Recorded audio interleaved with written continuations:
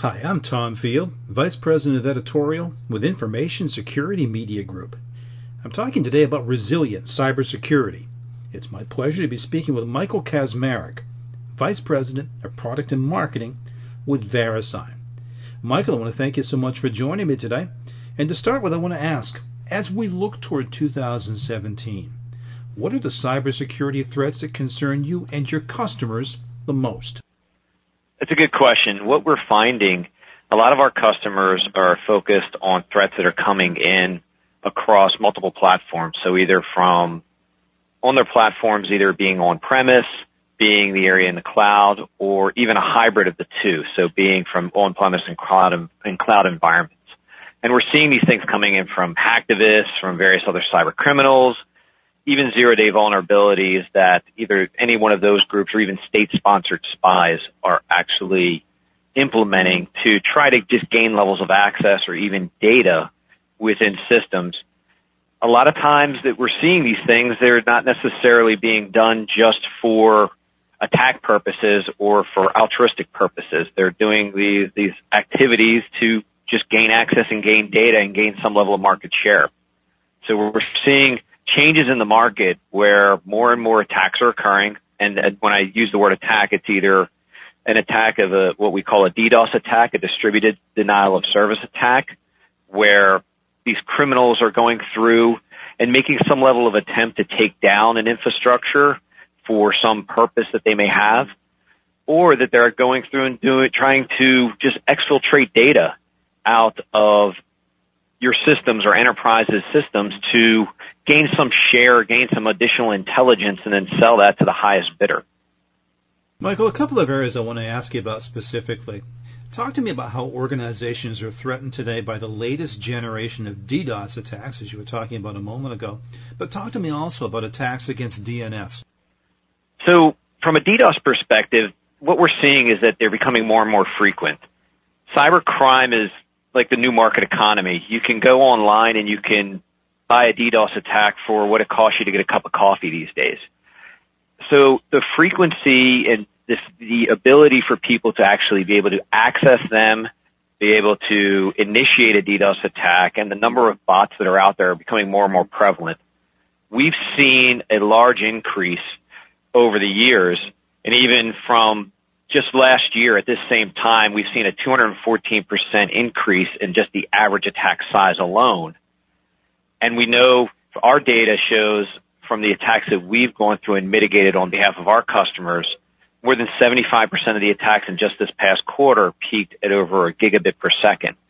So they're pretty large attacks that are coming in, and they're becoming more and more frequent. And what we're also seeing is that they're starting to use more and more sophisticated types of attacks. They're using more and more or multiple attack types. They're coming in and they'll start with one type of attacks, and if they get thwarted, they'll immediately switch over to a different type and continue to try to take down some infrastructure. From a DNS side, what we are seeing is that more and more websites are being created or more domains are being set up where people are trying to, or attackers are trying to redirect end users to go to malicious sites. And they're using these for a lot of purposes, either to drive you over to a location where they can then install some level of malware onto your computer, you then become part of a botnet, or they use it to install a piece of malware of which they now have access to your machine and then try to use your machine to go and jump into other machines and eventually get to some critical level of data and then do some data exfiltration or even try to take your systems down from inside. So the attackers are becoming more and more sophisticated. They're keeping up with changes in the security postures. They're making changes quickly. The benefit that attackers have that probably the majority of people in enterprises don't is that hackers don't have change control. They're going to try something and immediately go back after if it doesn't work and make a modification and try again. Whereas on an enterprise side of the house or any business, any size business, is going to have to make changes to their system, make sure that they don't break their infrastructure, and hope for the best, and then hope that they've done enough to keep themselves protected. So given what you've just outlined, how can organizations properly prioritize their defenses against the many threats that face them? We tend to tell our customers, and we try to help them to focus in. We look at it and say there's about basically 4 questions you should ask yourself, and you should ask them in this order. First, are you aware? Second, are you protected? Third, are you prepared? And then fourth, are you able?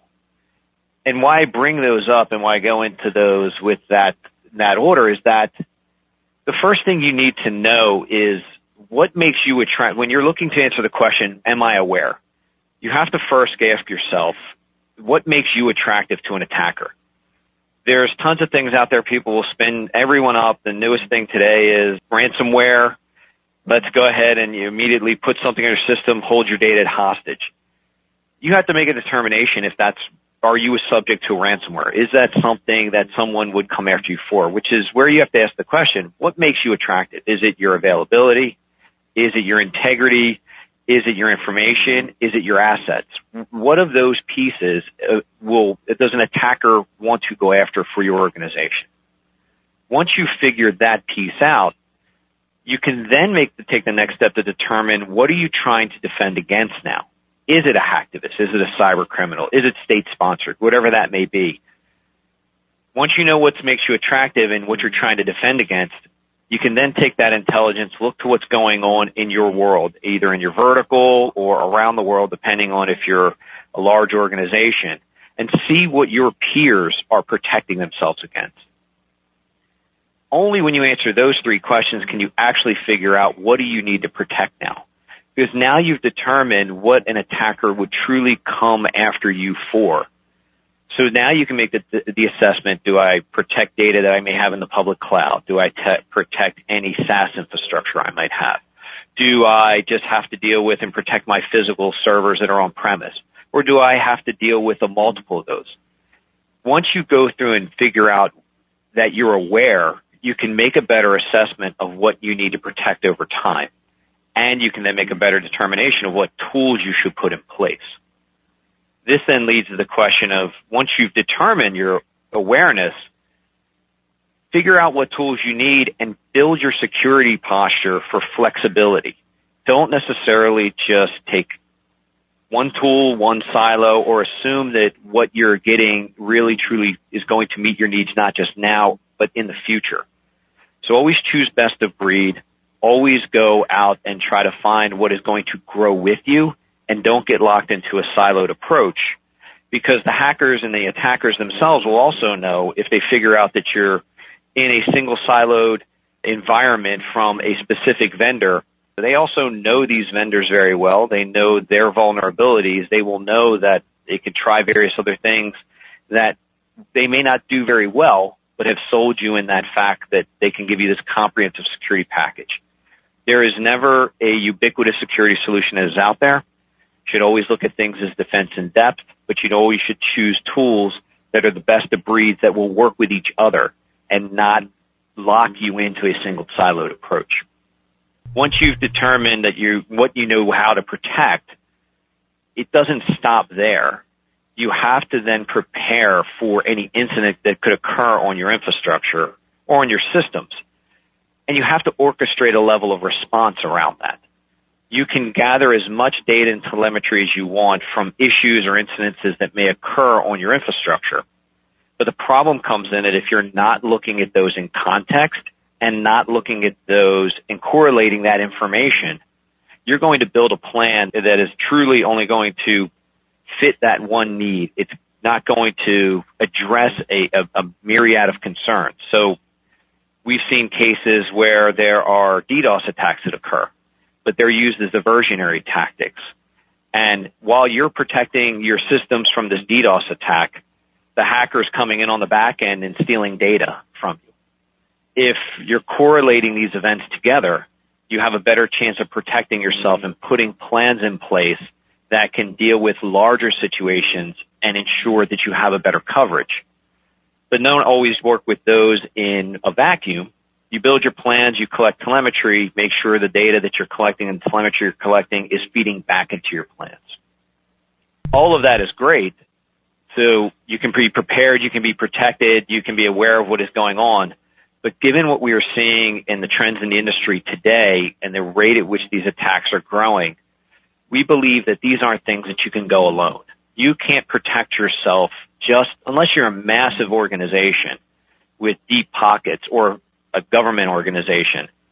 The ability for you to go through and truly protect yourself from the threats that are out there, you have to go out and buy a group of systems, but you also have to expand into the cloud.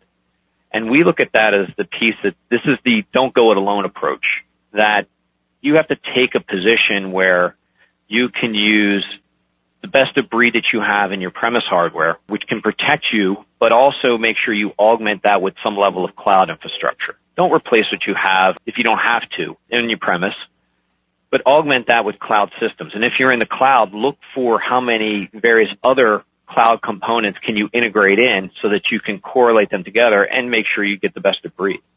That's pretty much the approach that we would take when looking at how to protect yourself and how to ensure that you're providing the best protection for your systems. So, Michael, let me ask you a pair of questions to follow up on that. And one is, how often should organizations evaluate their security architecture? And then to immediately follow up on what you were just talking about, what are the benefits of using a hybrid cloud premise security architecture? Sure. So you should continuously be going through and evaluating your security architecture.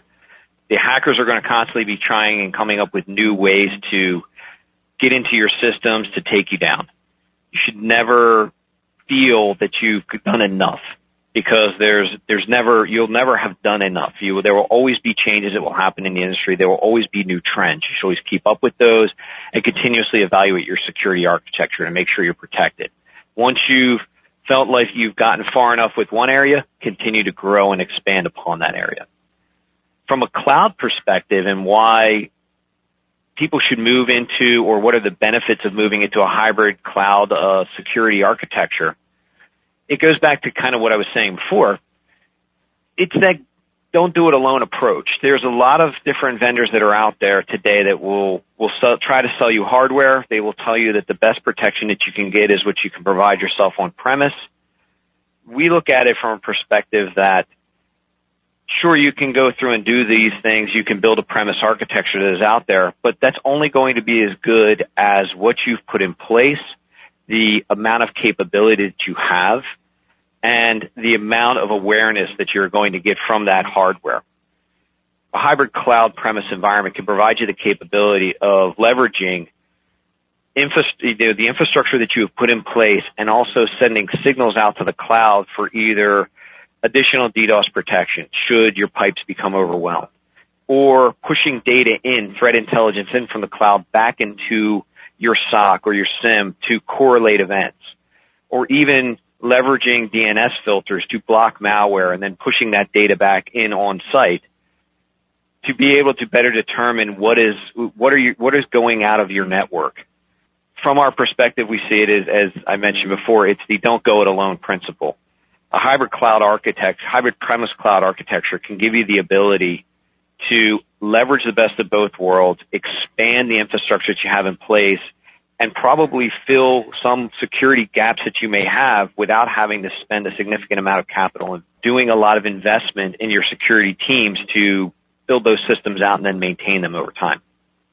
Michael, talk to me about VeriSign. What are you doing to help your customers achieve the level of cybersecurity resiliency that they need to mitigate these evolving threats that you've outlined? We've taken this approach, and part of the reason why we built out this framework for resilient cybersecurity is that we believe that you have to use an open approach to security. You should be leveraging best-of-breed cloud infrastructure and doing so over open APIs to then get you to a point where you can take your hardware that you have and your security solution that you've implemented and augment it with what is out there basically in the security space. What VeriSign has done is built out a portfolio of tools, of cybersecurity tools that we have to protect your services and either protect you directly with what you have in the cloud or augment the systems that you have in place today. And we do that over what we call our open hybrid architecture. Our open hybrid architecture is built on standard APIs of open systems using open protocols to ensure that your premise-based systems or your other cloud-based infrastructure can actually communicate with VeriSign security services to provide you that additional layer of protection. And we look at those in the areas of providing you higher levels of availability, higher levels of resiliency, and higher levels of awareness. Michael, last question for you. We hear a lot about enterprise concerns, but what level of protection do you recommend to smaller organizations, which, as you know, also can be pretty significant targets? Smaller organizations are going to be subject to the same attacks that enterprises are, but probably don't have the wherewithal nor the dollars to really truly get that full level of protection. If you're a small business, first things you're always going to be focusing on is making sure that people can get to your website or people can get to your online presence to transact with you and conduct business with you. So our recommendation is that for smaller businesses, you start with a managed or a hosted DNS service that you know can provide you the level of availability to make sure that people can actually get to and navigate to your location online. But it doesn't stop with just making sure that people get to your website or get to your online presence or your storefront. You need to make sure that legitimate traffic gets through. And so we would recommend to small businesses that they should also look into DDoS protection. Because a lot of the trends that we see is that everyone's a target, basically. IT services, cloud, financial services, small businesses, you name it. It's not a matter of if I'm going to get attacked. It's a matter of when you're going to get attacked. So small businesses should focus on ensuring and doing everything they can to make sure that people can get to their website and get to their online storefront, their online presence, and that legitimate traffic is truly getting through so that they can then focus on answering their customers' needs and conducting business with them. Very good, Michael. I appreciate your time and your insight today. Thanks so much. You're welcome. It's my pleasure. The topic has been cybersecurity resiliency. I've been speaking with Michael Kaczmarek, Vice President of Product and Marketing with VeriSign. For Information Security Media Group, I'm Tom Field. Thank you very much.